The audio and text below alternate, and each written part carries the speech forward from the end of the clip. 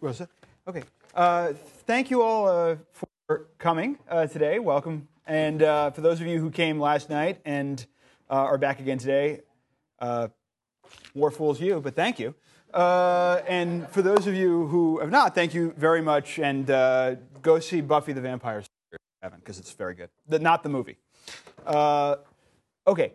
So what I wanted to do today was something much less formal than what we did last night. That is, last night was a more formal lecture where I talked and you pretended to listen. But this time what I'd like to do is really, you've all read the three stories, and really to have more of a guided conversation about them. I want to hear what you think. I want to try and get to an interpretation of these stories. As I said, Isaac Bashevis Singer, who recently would have been 100 years old, celebrated his centennial, was someone who was justly and widely praised for writing stories which seemed ostensibly much more simple than they actually are. They seemed to be sweet evocations of the shtetl or of American life or something like that, but underneath there was something a lot more complicated.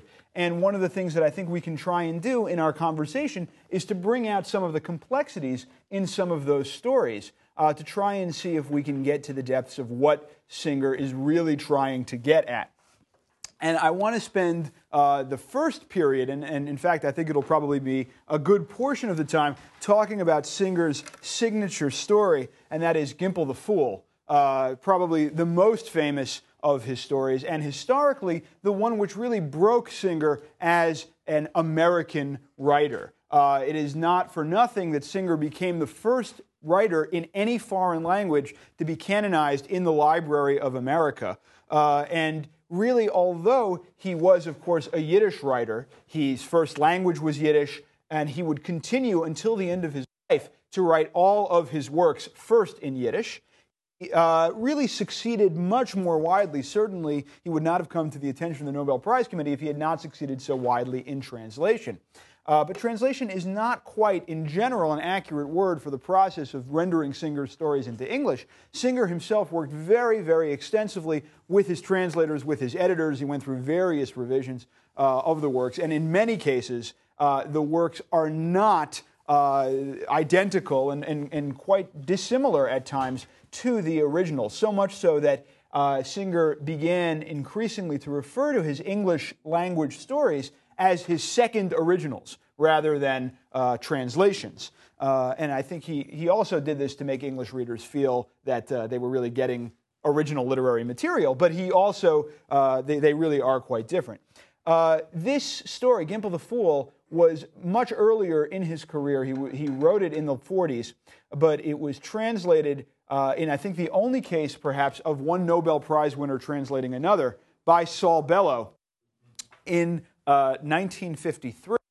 What had happened was that Irving Howe, a name that some of you may know, a very famous Jewish intellectual and author of a great history of American Jewish life, or a period of American life, World of Our Fathers, had actually come across Singer's work, suggested to him by his partner in many anthologies, a man named Eliezer Greenberg, and said that he had this moment of real like a bolt from the blue. When is it that you get a chance, he wrote, to discover a new major writer, and insisted that this appear in the magazine, the very influential intellectual magazine, Partisan Review.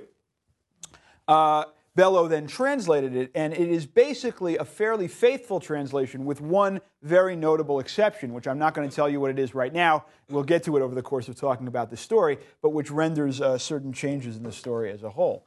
But we can say that I think Bellow has really managed to maintain, with his own substantial gifts, of course, as a writer, some of the charm and the ironic complexity of Singer's story. So let's just get right down to it, and just let me ask, how foolish is Gimple? Let's just start with that. I mean, the story is called Gimple the Fool, although the Yiddish word that is used is Gimple Tam, which has the connotations of perfection, of moral perfection, not only foolishness. If you were going to call someone a fool in Yiddish, does anyone know what word you would normally use? Anar, right? Of course. Right, you would say anar. You would not use the word tam. And so already Singer in the story, we don't have that real connotation in English, that distinction. Well, Tom has a whole bunch of different meanings, right? One of which one could say naive, which could say also carries a Hebraic proportion of perfection. Please, yes.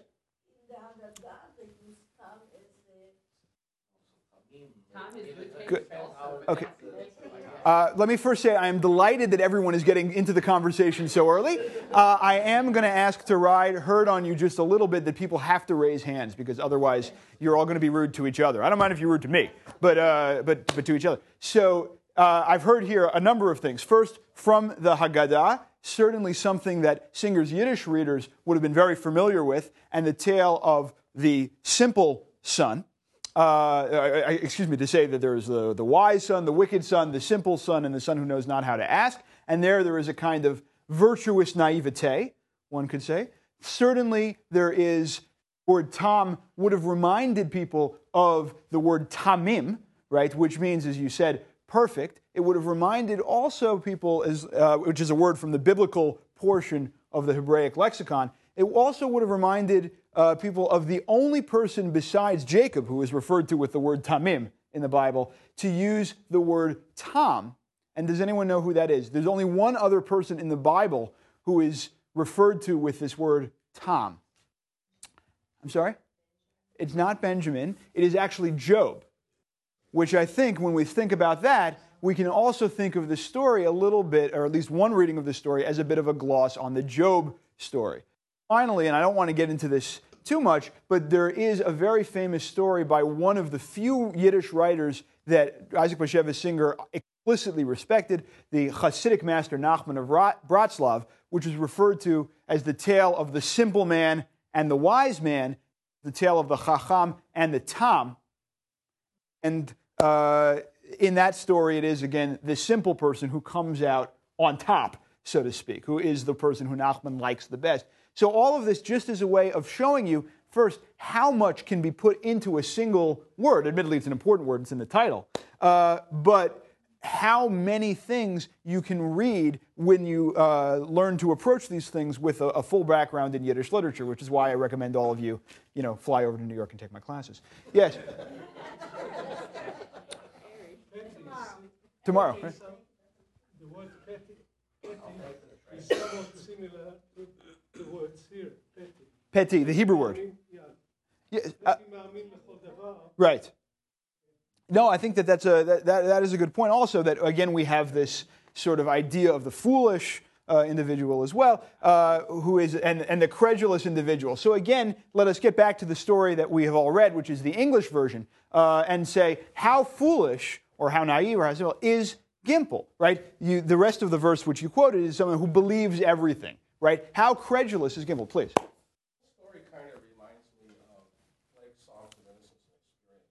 Okay. Where you start off as a real naive, and then you're confronted by experience, and then you become not exactly cynical, but you become disillusioned, but then you transcend that and you become naive again, but at a higher level of kind of post-experiential innocence that's almost transcendent.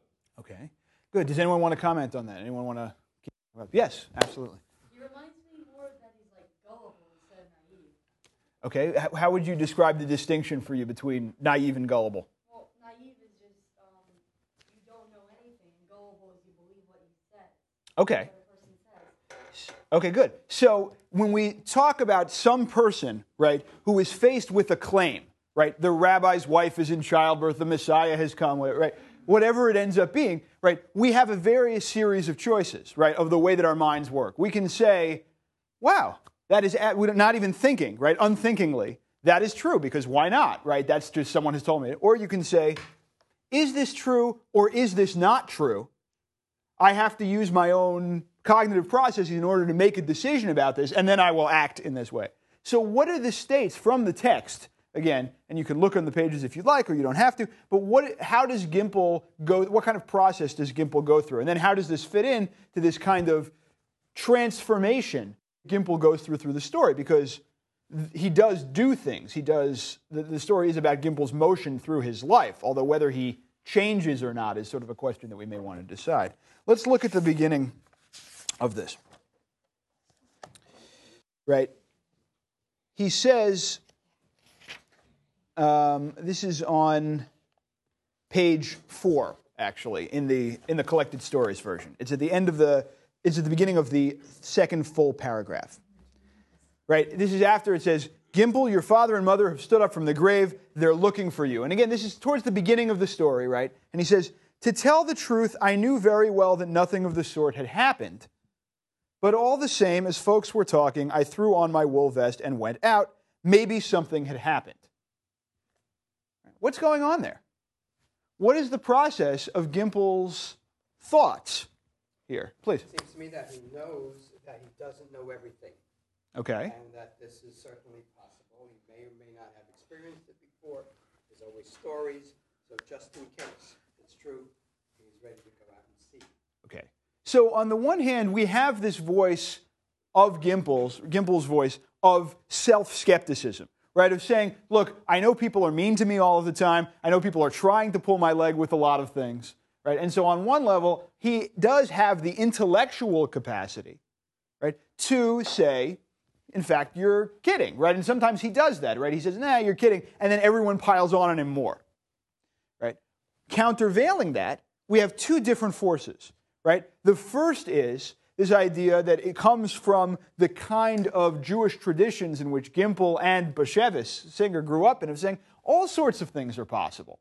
Why couldn't this be possible as well? It doesn't seem very likely. It's more likely that people are making fun of me or want me to do something silly, right? But, hey, fair enough. But there is another reason why he does this as well, which is what? Why else, besides this, and that's certainly part of it, right? But why else does he want to believe, or does he go out and actually look to see whether his father and mother have risen from the grave? Yeah, please. Well, he's an eternal optimist. Okay. In spite of all these awful things that come his way. Okay. Now, some people consider that a fool, but he dealt with a lot of terrible circumstances.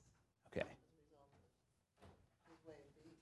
Okay, good. I think that he is certainly dealing with this, and this is portrayed both by himself and by some of the figures in the story, at least on the level that we're looking at it now, as a kind of moral virtue, right?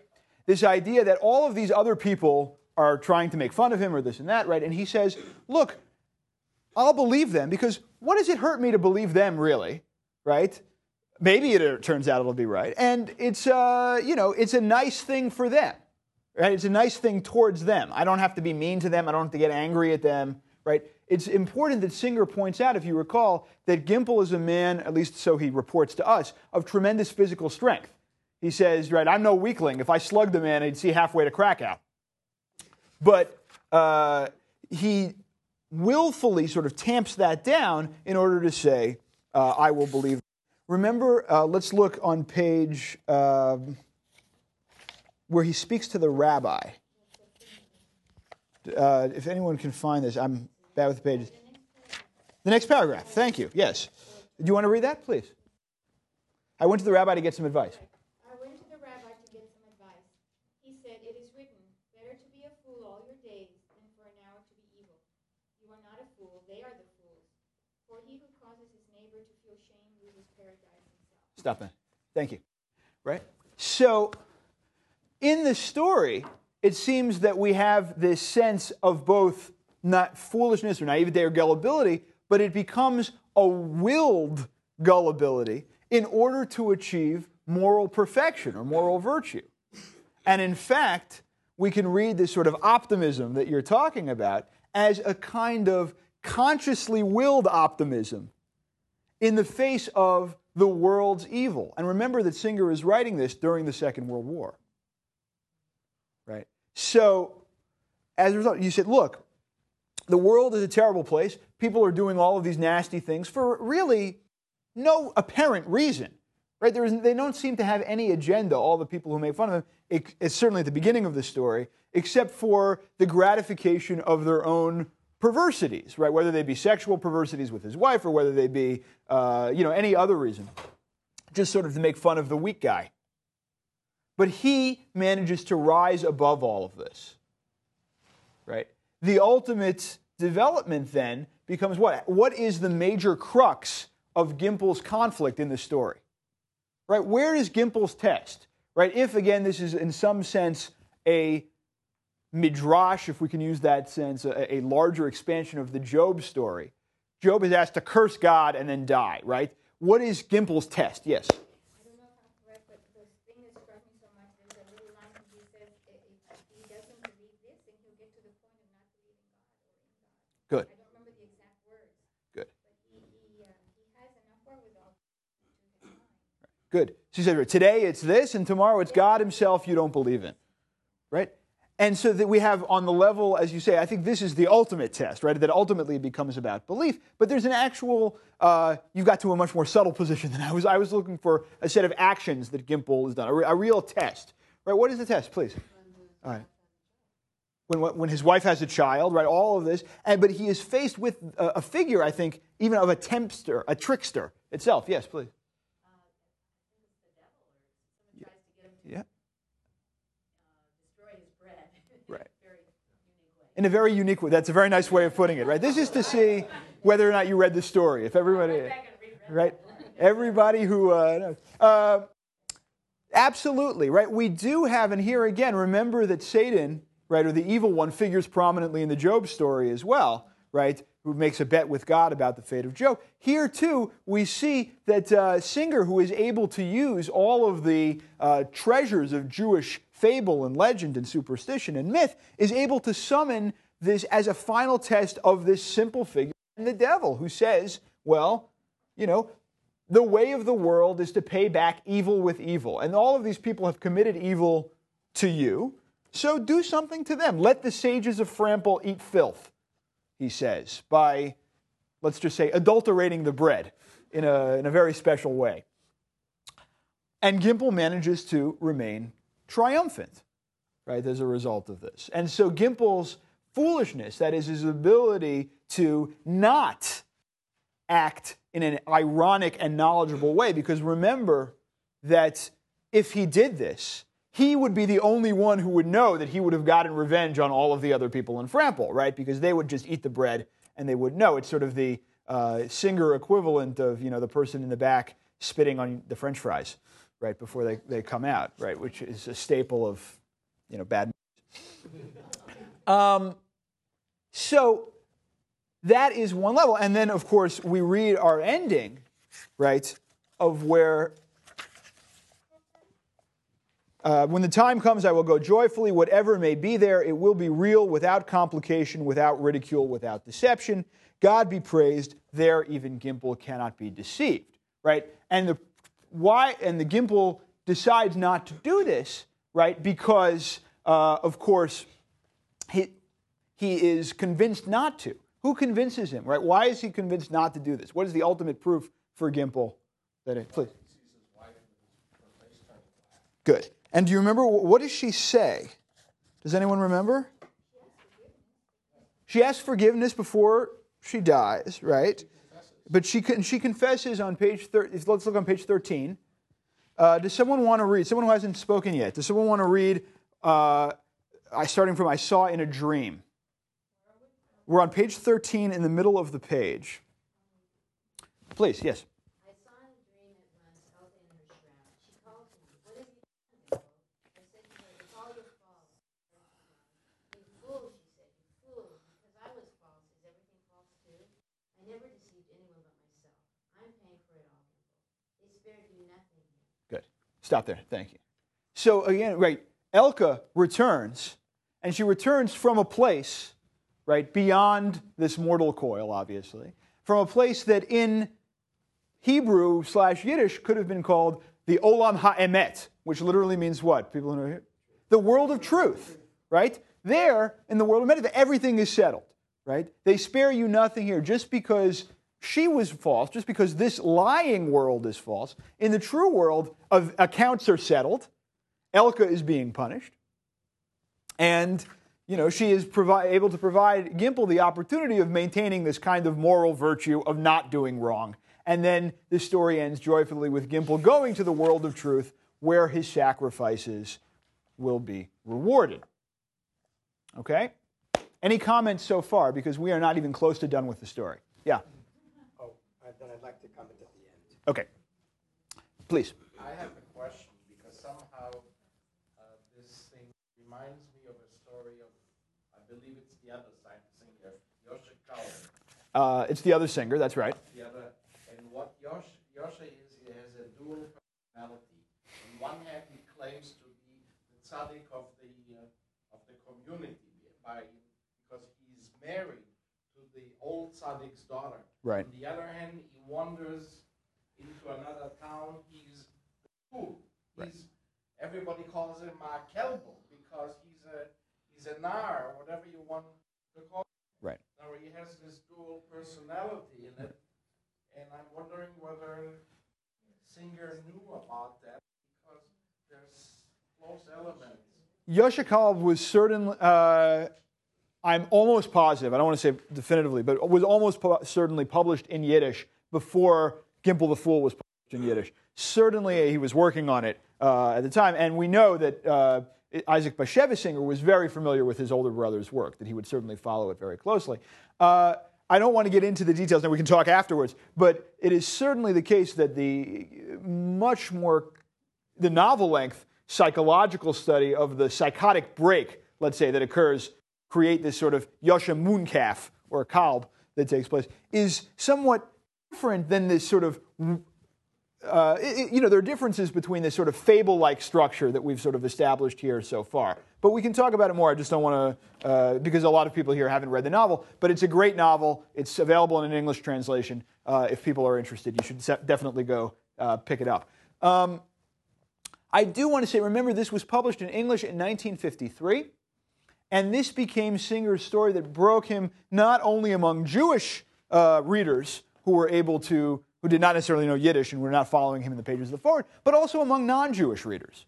And I want to ask you, based on what we have said, why do you think this story in 1953 was so appealing to non-Jewish readers? And I will give you one other datum, which may help, which is the line that Singer decided to take out, or I should say more precisely, his translators decided to take out, and Singer decided to approve the translation with that sentence omitted.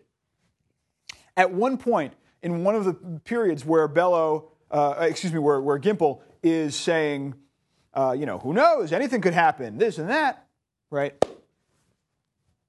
Gimple adds, some people even say that Jesus got up after 3 days. Who knows? And that sentence is not there. So what is it that Singer is trying to do in this story? What are some other parallels that we might think about?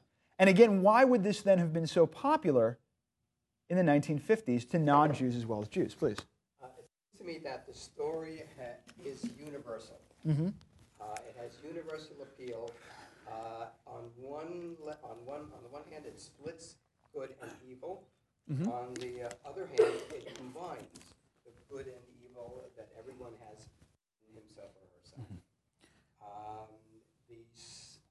The states exist of good and evil. The states exist at the same time, and yet they don't exist at the same time. Okay. We may get to quantum mechanics. Okay. All states are possible. It's universal, especially at that time when good and evil are pretty well defined. Okay. And I would build on that by saying I think that you're right to say that there's the problem of great evil, which is present. Certainly a question that would have been very much on people's minds in the immediate years following World War II. And there was a question of what good consists of. And I would ask you again, what precisely is Gimple's moral virtue consist of, and why does that appeal to a broader or more universal audience in the way that you're talking about? Right? Anyone I haven't heard from first before I call on people I have heard from? No? Then 1 and 2, please. You got your hand. During this time is when McCarthy was out there doing most of his Mm-hmm. activities and accusing all kinds of people of doing various things and calling them up in front of the committee. And I think the fact that this was published in the Partisan Review, which was sort of a left-wing, I think, Yeah. publication, would it possibly be that the credibility of Gimple in the face of all these things is kind of reminding people of the credibility of the American public in the face of all these McCarthy accusations? That's interesting. I have to say I hadn't thought about that before. I mean, it's something I want to think about more. But I think that we can say that there is also, not instead, but also a wider explanation, right? That would have caused for appeal of people sort of beyond the particular moment of the particular politics. And I think that we can say that if we have a figure who is constantly in a state of suffering, and whose moral virtue derives entirely from turning the other cheek, right? From constantly taking on suffering, right? That seems to be awfully familiar to a wide range of people, right? Particularly when we know that Singer in the original Yiddish had actually explicitly put Jesus into the text, right? And as a result, I think that this fits in very nicely with a series of very profound questions that were going around among both Jews and Christians in the immediate aftermath of the Second World War, which was the status of the Jewish murdered victim during the Holocaust, right? And there was a move, of course, among non-Jews to canonize these murdered individuals, right? To make them into saint-like figures, right? And that their virtue becomes in their sort of martyred status. And I think that it is not coincidental that this story breaks in English at almost precisely the same time as the Diary of Anne Frank makes its stage transformation. Those of you who know a little bit about the diary know that, in fact, it not only existed as a bestseller as a diary form, but it became a very popular stage version. And in that, Anne Frank very famously becomes sort of less explicitly Jewish than she does in the original version. It becomes sort of more of this universal, innocent, murdered figure. And so here in this we can see, Gimple becoming someone who says, my moral virtue is precisely in the fact that I transcend the evil of the world by being a sufferer, in just the way that martyred Christian saints, or the martyred Christian saints of them all, do. And it's amazing, it seems to me, how this can create such a wide appeal for Singer among a wider audience as well, portraying the Jews in this particular way. Yeah, please. How does it equate to the state of Israel, too? Because after the Holocaust, there's evil, but out of that evil became the state which the Jews had been looking for 2,000 years, because every book said, at the end of Haggadah right. and at the end of the high holidays, next year in Jerusalem. Right. And it created a state of survival. Right. It's a fascinating point. It gets to even a broader question about Singer's perspective towards Israel.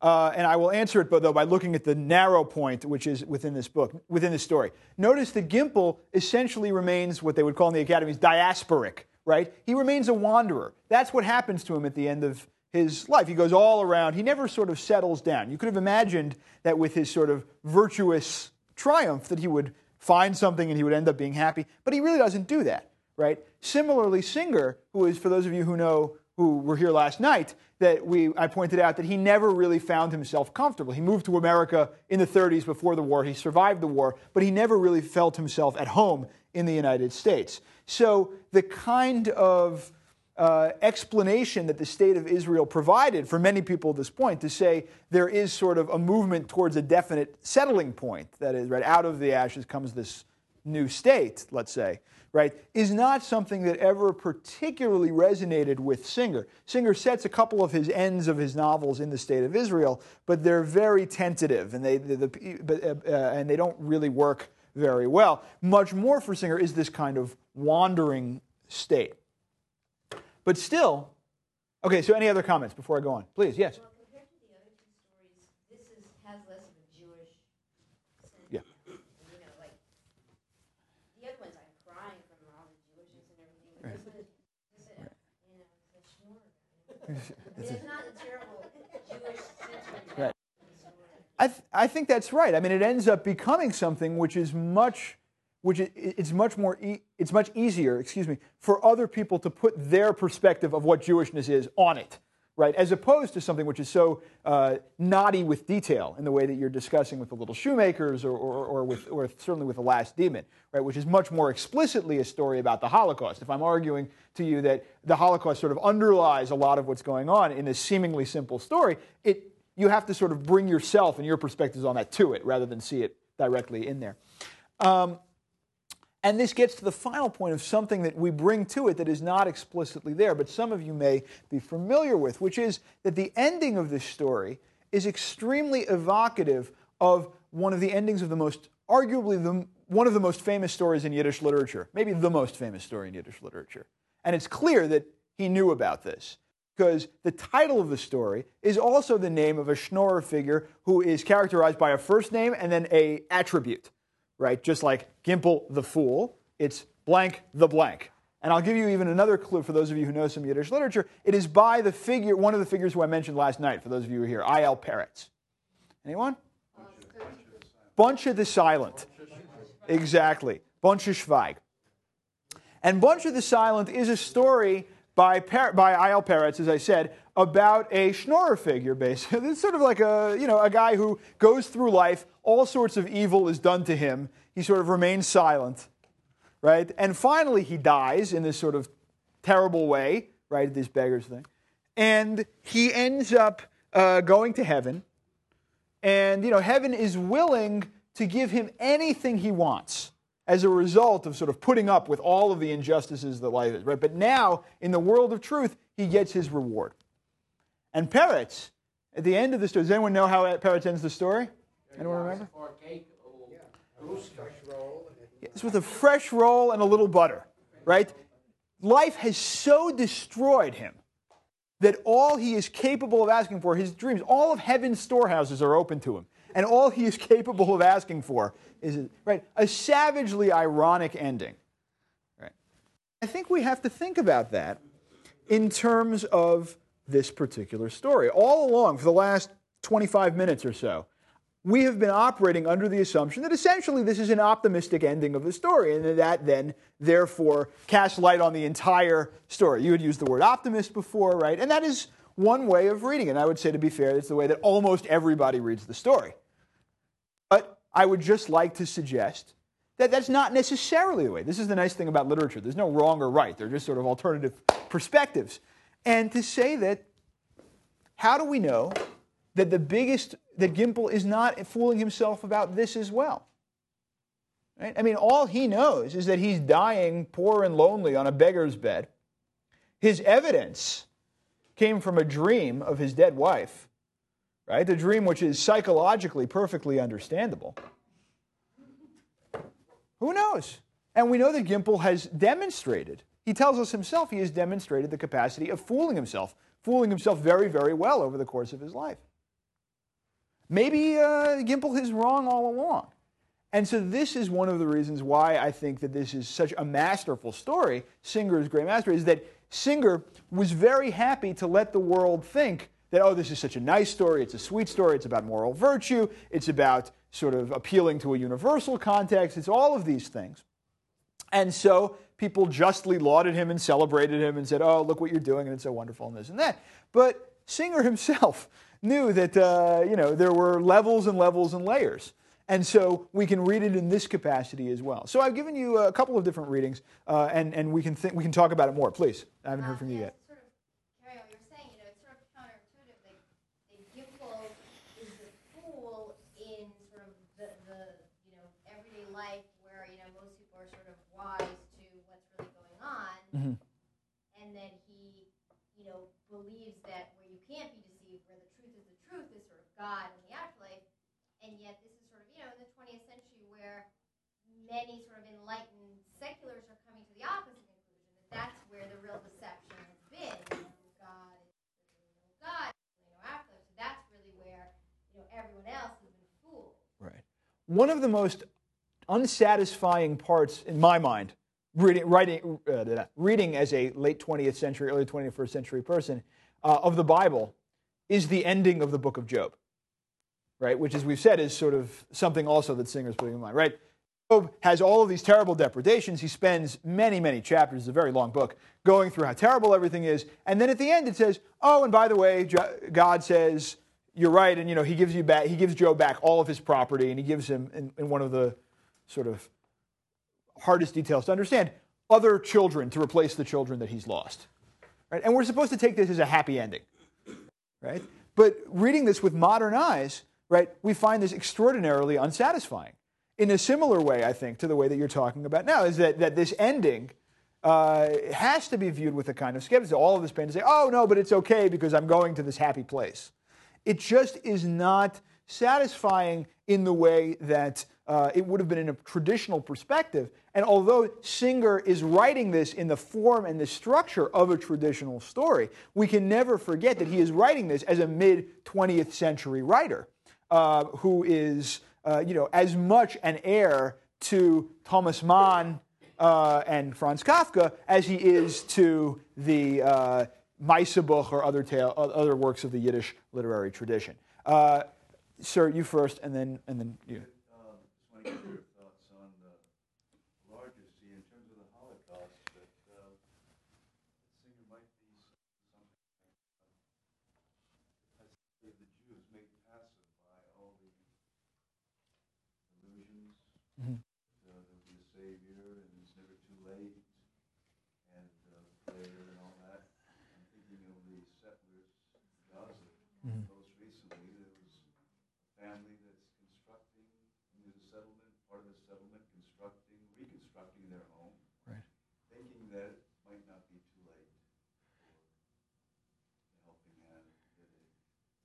I think, it's funny because Singer, it seems to me, was not a man who was, unlike many of his compatriots in the literary Yiddish world of the 20s, the 30s, the 40s, the 50s, was not a solutions provider.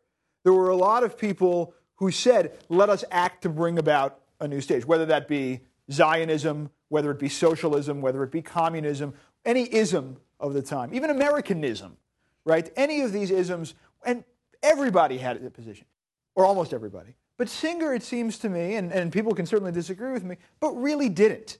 He was very good at articulating the problems, as you're pointing out, the problems of passivity. But that didn't, to him, suggest that there was a solution that should have then been adopted. In the Yiddish version of The Family Muscat, one of Singer's early novels, in a chapter which has been omitted from the English translation because it was considered to be too pessimistic. One of Singer's characters gets the last word and says, "Death is the only solution." I should say that's all that there is. You can understand why the English publishers might have said, "Well, maybe we can cut that back a little bit." But the fact of the matter is that it's not clear that Singer ever comes to solutions about anything. Is it a critique of the passivity? I think he's not happy with the passivity, but he's not happy with activity either. So it's not fair to it's fair to point out the critique, but I just want to make sure that we make sure to say that it's not the only critique that he has. He criticizes basically everything. But in that vein, I want people to start shifting in their heads to the last demon, the other Holocaust story, which we can talk about. But I'll take these comments while we're thinking about it. Yeah, I'm sorry, he had his hand up first, and then you. Yeah. It just occurred to me that there's a line here that, when I was reading it, it really struck me that right near the end where he says, "No doubt the world isn't entirely an imaginary world, but it is only once removed from the true world." Right. And it's almost as if he's sitting there talking about the gap between consciousness and reality and saying, look, I may have been fooled all my life, but all these other people, like Elka and all the other people in this novel this story that were hitting me, have all been fooling themselves. Right. Right. And the thing to me that made it universal is that he discovers that everybody is cursed with a gap between their consciousness and the reality. Right. And that's an excellent way of describing the travail, the mental travail that Singer had throughout his entire life. Right. In other words, Singer was a man who all of the characters who were stand-ins for him have these incredible philosophical expositions or justifications of their actions or what have you, all of these kind of to explain all these behaviors. But the fact of the matter is that they are all aware that they just want things. They just want to do things. Primarily in Singer's case, they just want to have sex. And he tries to say, well, the truth is that it's this and it's this and that and that and that. But it really is just what it is, and he's trying to make those things together, that gap between consciousness and sort of reality, as you're putting it. And he never really squares the circle. I mean, and he really, I think, ends up with a sort of huge doubt about whether that could actually be squared. So in that vein, your question, I want people to think about the position of the demon at the end of the story of the last demon. And I'm going to ask about that as soon as we get to the question. But what is going on at the end of that story? But first, you. I just had a question. Yeah, please. You said that he presented the questions but was not a man of solutions. Mm-hmm. I mean, did he do that intentionally, or did he just not want it? I mean, why exactly was he like that? Do you want to? Yeah, please, of course. There's a wonderful essay by Ruth Weiss at the beginning of, I think it's Satan and Gray. Yes. Where she talks about his father was like this ultra Hasidic Rebbe, and his brother was a Buddhist. Saw the shortcomings of each worldview, and so he never really absorbed himself in any type of worldview, like you said, with finding a solution. He said there is no solution, and so he just presents the question, the problems. So that's his personality. I think it is. I mean, if you read, Singer spent most of his life writing memoirs about his life, but if you look at a bunch of them that are published sort of later on, not the In My Father's Court, the most famous one, but they all have in their English versions the words "in search of." There's a boy in search of God, and there's a young man in search of love, and I think a man in search of art, or something like that. I can't quite remember the English titles, but they all are about the search.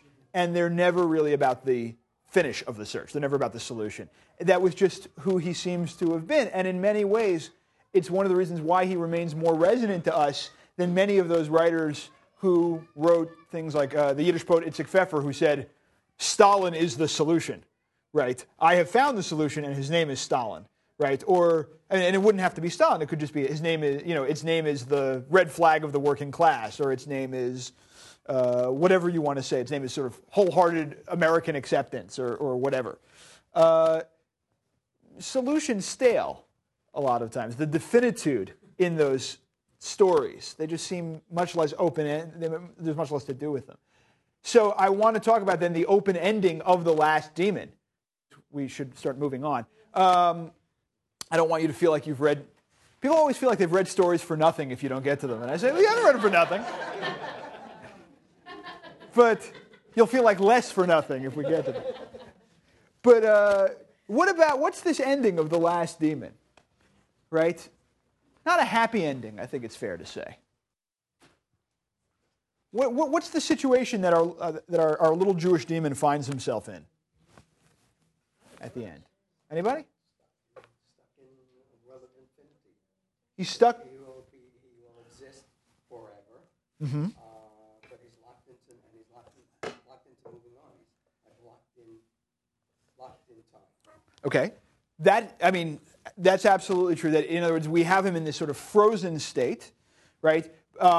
He is in a town, right? His job is to interact with human beings, but there aren't human beings left, essentially, for him to interact with, right? They've all been killed.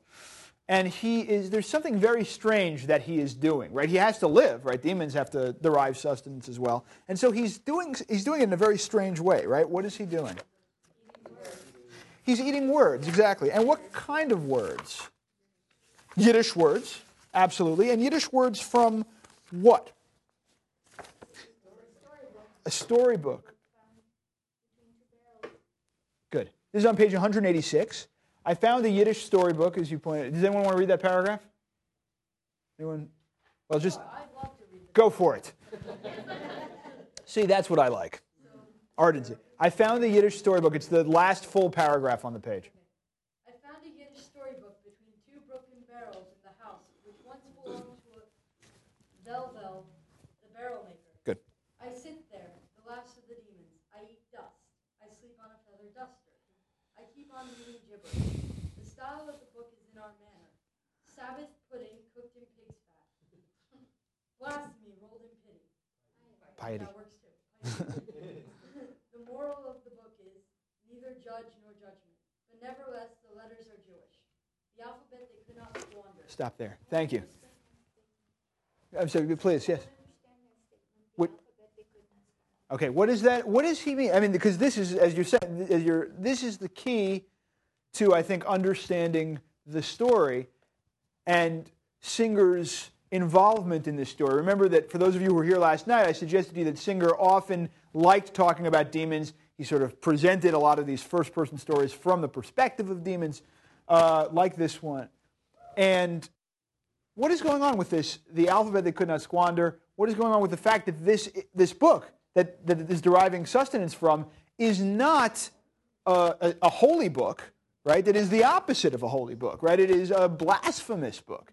And then how does that relate to the beginning of the story, right, where the demon comes and essentially finds himself out of a job before, the Nazis get to the town, right? The reason that he's in trouble from the beginning is not because there are no people. That's the problem at the end. But the problem at the beginning is that, the world has cooked up, as it says, a new dish of kasha here, and something has changed, right? So how do all of these questions fit together? Any sort of first approaches?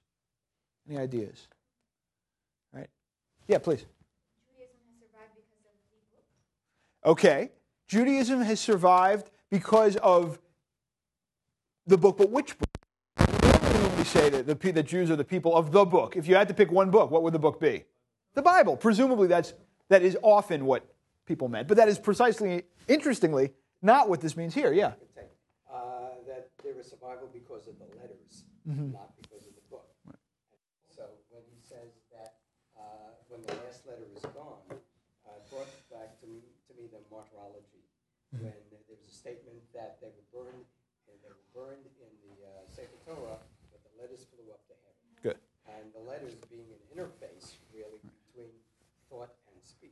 Good. If the letters are gone, then everything is gone. The entire existence is gone. Good. And in fact, the Yiddish, as I mentioned to you, to some people last night, the Yiddish title of this is not The Last Demon. It's not the Yiddish equivalent of The Last Demon, but it is Maisa Tishavitz, a story of Tishavitz, which is a formula that is always used in traditional texts for a story of the martyrdom of a particular community. So there is a very clear link, as you're suggesting, to martyrology here. But what is interesting is that the letters that are being grasped are not, as in the traditional tales that fly up, those of the Torah or the Talmud or the holy books that martyrs are clasping to themselves, but it is something about the words of Yiddish texts themselves, that this last demon, this avatar of impiety, right, who is holding on to, let's just say, secular Yiddish literature, has become the only authentic maintainer of Judaism, of Jewish religion, right? That the Jewish demon has become sort of the last holder on to Judaism, and does so through, again, secular Yiddish literature. So what in the first part of the story seems to become the cause of the dissolution of traditional Jewish society, right? Remember that the demons don't have anything to do. They're the bad guys, right? But really the bad guys end up being the human secularists who have sort of convinced all of the people to sin. Now become the people who have some authentic linkage to a vanished world, right? Whatever that linkage is. And so the alphabet becomes the thing that still manages to maintain a kind of cohesive, coherent, continuous identity. That ends up being the thing that will survive for as long as it does. And so we see here, I had spoken both last night and today about Singer feeling himself a little bit of a remnant, of a ghost, right? Here we have this image of an individual sort of continuing to write in these Yiddish letters, continuing to write this Yiddish literature, and just hoping, right, that there is a kind of possibility of continuity left, but sort of fearing or maybe even knowing that that is not the case. I think you have your hand up, sir. Yeah. Aren't you challenging Singer with the question, can you define what a Jew is? I don't think that I would say that I would be challenging Singer with define what a Jew is. I think that Singer in the text is raising the question of how does Jewish identity continue, right, in the wake of the destruction of what for him, and I want to be clear about what for him was his Jewish world, right? Not the Jewish world, not any Jewish world, but the world of his life. He never seems to really have felt to himself to be an American in the way that we would define sort of that term comfortably, right? His writings are about either, as I said last night, either Eastern Europe or Eastern European emigres in America, and that he not only feels that link, but also made a very successful literary career of presenting himself as that link, right? So I think that he is raising that question. Other people, of course, would have raised the question in very different ways. Someone else, I think, on this side had a hand up, or yeah. He says the very last lines, when the last letter is gone, the last of the demons is gone. So Mhm. he's saying basically that Yiddish is being wiped out, and there's nothing else to the story for the Jews. Well, I mean, I think that you're right to say this is an elegy, right? This is an elegiac tone. I mean, he is writing this. One of the most powerful works about the Holocaust that Singer writes, and this is one of them, but another one, is he writes in 1943, if I recall correctly, an essay called Concerning Yiddish Literature in Poland. And he just talks, and he doesn't mention basically the Holocaust at all, but what it is he writes about all of the people in Poland that he knew when he was in Warsaw, having a sort of beginning literary career before he moves to the United States in the mid-30s. And he talks about sort of what they are, what they write, who they're all. And the line, which of course is in everybody's mind as they are reading this in 1943, because they knew, is that all of these people are in very deep trouble, if not already dead. Right? And so, again, it becomes, reading it with those eyes of the Yiddish readers who would have read this in 1943, one of the saddest things. One second, if you don't mind. Similarly here, right, we have this idea of saying, look, it's just the facts of the case. Singer looks around. He knows that Europe has been, Yiddish Europe certainly has been destroyed. American Yiddish, through demography, is having a problem. Will pass away. And at that point, certainly in Israel, there was, it was very difficult to see a future for Yiddish in Israel. And so there is that kind of elegiac tone that goes on here. I do want to start, I would be more than willing to talk more about The Last Demon, but I do want to say that there is a more optimistic tone that he does strike in the final story, The Little Shoemakers, and I want to try and figure out the optimism there, but I will take a couple other comments or questions, please. I thought you wanted to... What extent is the destruction of European Jewry opens up his opportunity as a writer for Singer? So there's an irony there. Yeah, there is. He's able to write about this community that no longer exists, and he's like, he has like free open. Right. Many people think he has free open reign in what he wants to write. Then because he's writing about a world that no longer exists, no one can really argue with him. I will see your irony and raise you. I just was watching ESPN's World Series of Poker, and because there is a double opportunity. Remember, as I said last night, again, that Singer had a kind of creative writer's block for the first 7 years that he arrived in America. Before that, he was publishing, but he was publishing sort of nonfiction materials. He, however, started writing again in 1943, 1944, and that's when Gimple was written in Yiddish, and a couple of these other demon stories are written around then. So what happens then, of course, as you say, is the destruction of European Jewry, and also the sudden death, of a heart attack, of his older brother, Israel Joshua Singer, who was, at that point, the famous singer in the family, and the one who was sort of, he was constantly operating in his shadow.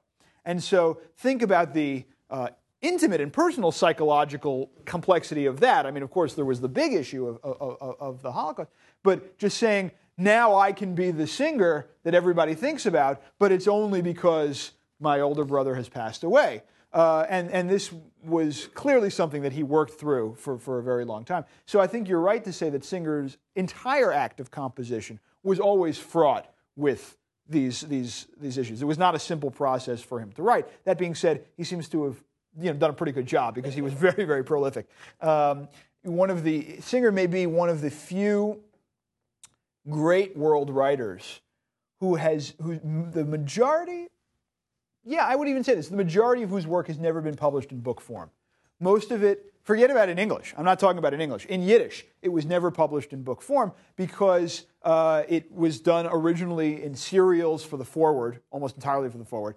And it never, by the time Singer really became famous, there was simply the economics were not such to publish Yiddish books of his materials. In recent years, some of the academies in Israel have been publishing some of the work in Yiddish, but the vast majority of Singer's Yiddish work remains locked away on microfilms in the archives of the Forward or in the New York Public Library or what have you.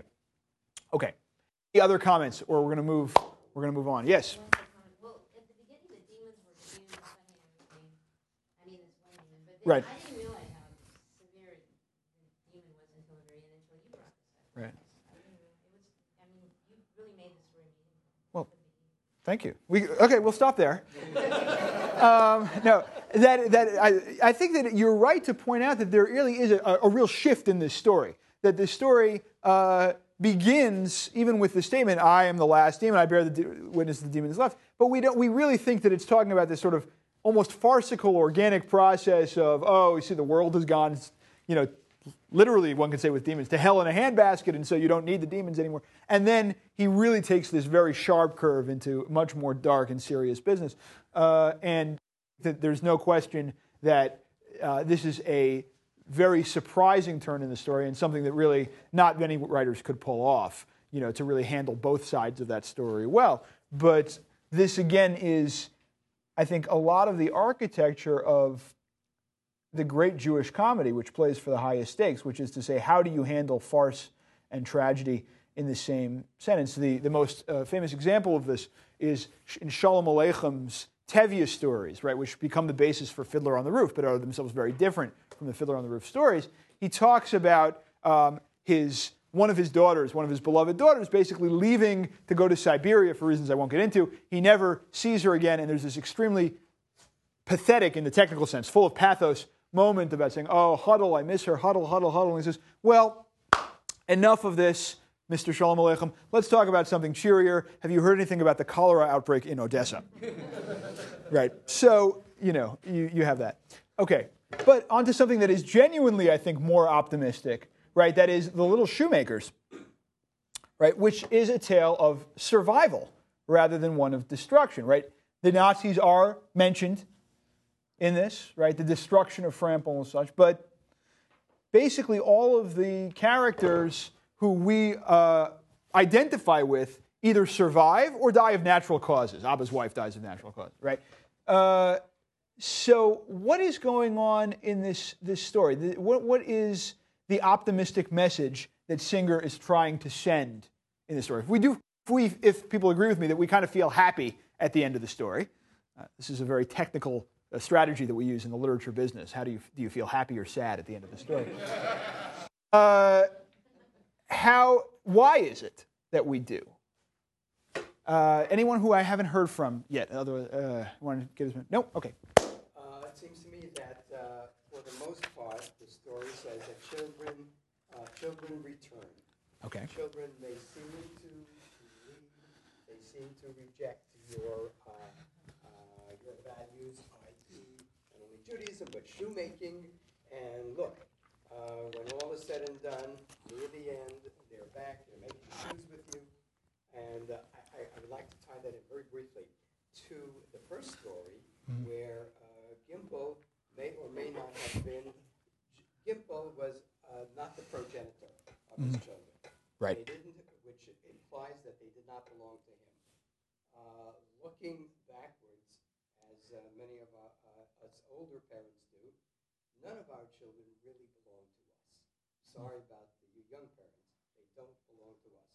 Whether we are biologically or not biologically, the parents, they just don't belong. Okay, so certainly there are a couple of things that I want to take out of this, your comment, right? One of which is certainly we have a sense of continuity, right, which comes through here, right? That there is a continuity that is maintained, even if they don't belong to it, right? They all end up in the same house. They're all singing the same song they did as children, and that continuity has something to do with values, as you put it, right? There is something more than just shoemaking that's happening here. And one of on the most basic level, right, there's songs that come through this, and that already invites us to think of this as something artistic that Singer is actually talking about, right? That this is a question about Singer's reflection on art. But I want to take Ari's comment. Yeah, and I also would like to look at the story in different ways, as opposed to kids coming back to the parents. This is kids leaving the parents going.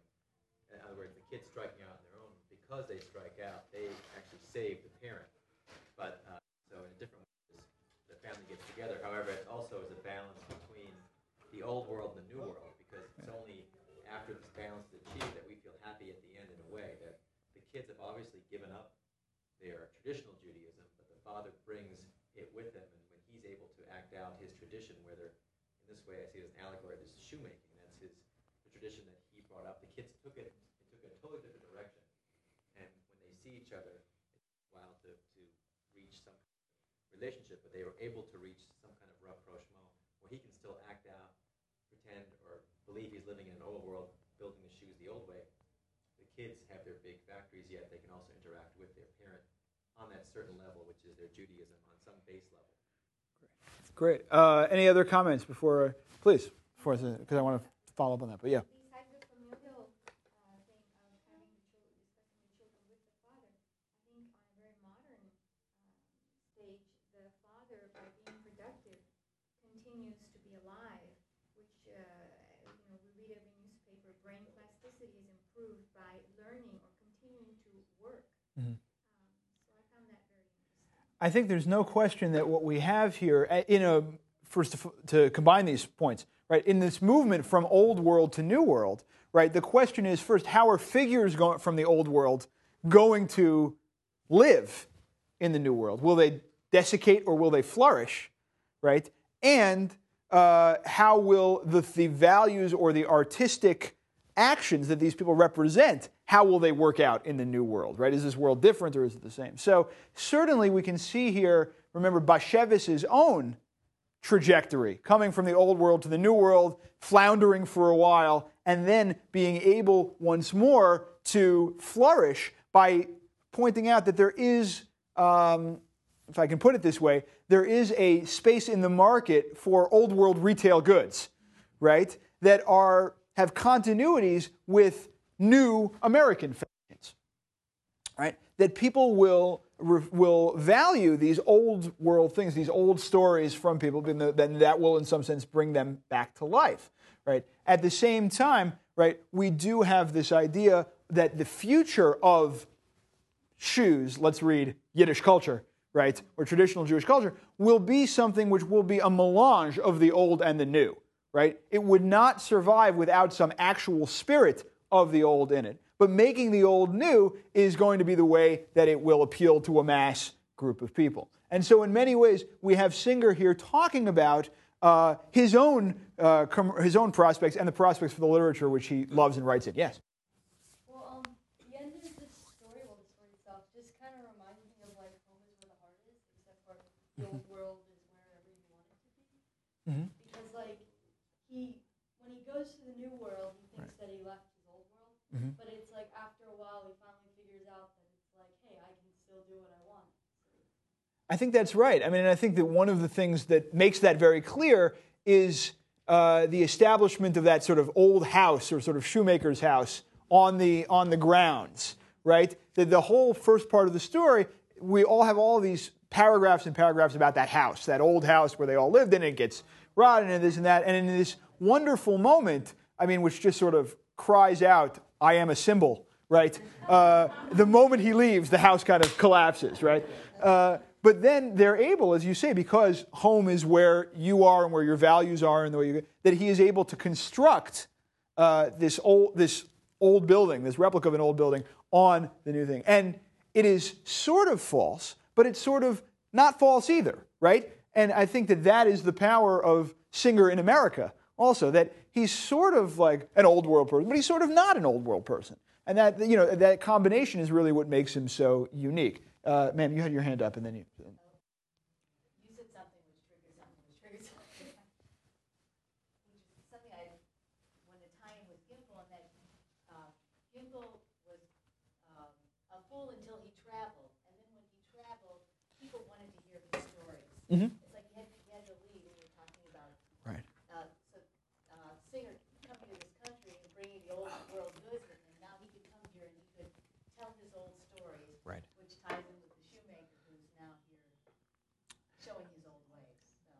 I think that it's a great point to make, as you're suggesting, that creativity for Singer seems to have some connection with wandering or with travel, right? And I think that is very important, that a lot of Singer's power in his position in the market and also, I think, in his own sense, comes from having gone somewhere else, right? He's in America now, and he's bringing the old world to them, and the course of his journeys. One of his novels, which has never been published in English, is called A Ship to America, and it's really about that thing. Many of his stories from the later career in his life are about a Singer protagonist, that is, a writer who has become somewhat famous, who is traveling all over the world and then encounters people on the way, right, who say, oh, I have something I'll tell you, and I'll tell you this story. And the only way that story, it's clear from the setup, the only way that story would have come to us or to the writer is by virtue of his traveling. If he had stayed still, he never would have gotten any of it. Singer's characters, although not Singer himself, interestingly enough, but Singer's characters are never the kind of people who just sort of sit and wait for life to happen to them. They kind of go somewhere and then wait for life to happen to them. Please, you had your hand. Also going back to the Holocaust, after the Holocaust, Yiddish was just not the language to speak anymore because that supposedly died with the people that died in the Holocaust. And then also maybe in the 60s, all of a sudden, Yiddish was resurrected and there were schools and classes wherever you went because you didn't want to forget. Right. I mean, yeah, it's a very interesting process. And for example, now in Israel, particularly, people are doing a lot of work on the 50s and as a decade, right after the Holocaust, because on the one hand, there were all of these ideological reasons that people had, and very compelling ideological and philosophical reasons, not to speak Yiddish, not to deal with Yiddish, what have you. On the other hand, this was the language that many of them spoke. It was their language they were comfortable in. Singer, I'm sure, was asked many, many times, why don't you just write in English? I mean, your main audience is in English. You're spending all this time on the translation. You know English well, which he did, certainly. I mean, you have to remember that by the end of his life, Singer had spent almost 3 times as much time in the United States as he had in Poland. Excuse me. But Yiddish was what he lived. Yiddish was what he wrote in, and that I think ultimately ends up being the truth about the complexities of this. That there is something that's in your bones. There is something that is certainly for Singer and for many of his characters as well. I think that at this point we're going to have to stop. Thank you all very, very much. It was a lot of fun. Thank you. Thank you all, and I hope to see you again this week with Rabbi Alan Liu on Wednesday, and then Rabbi Leader in September and many more programs. Have a nice day. I hope you enjoyed the program. Thank you. Thanks. Okay. I'm going to have Debbie drop you at the train station if that's okay. Yeah, that's fine. I'll give you some time to stay here. Okay, yeah, sure.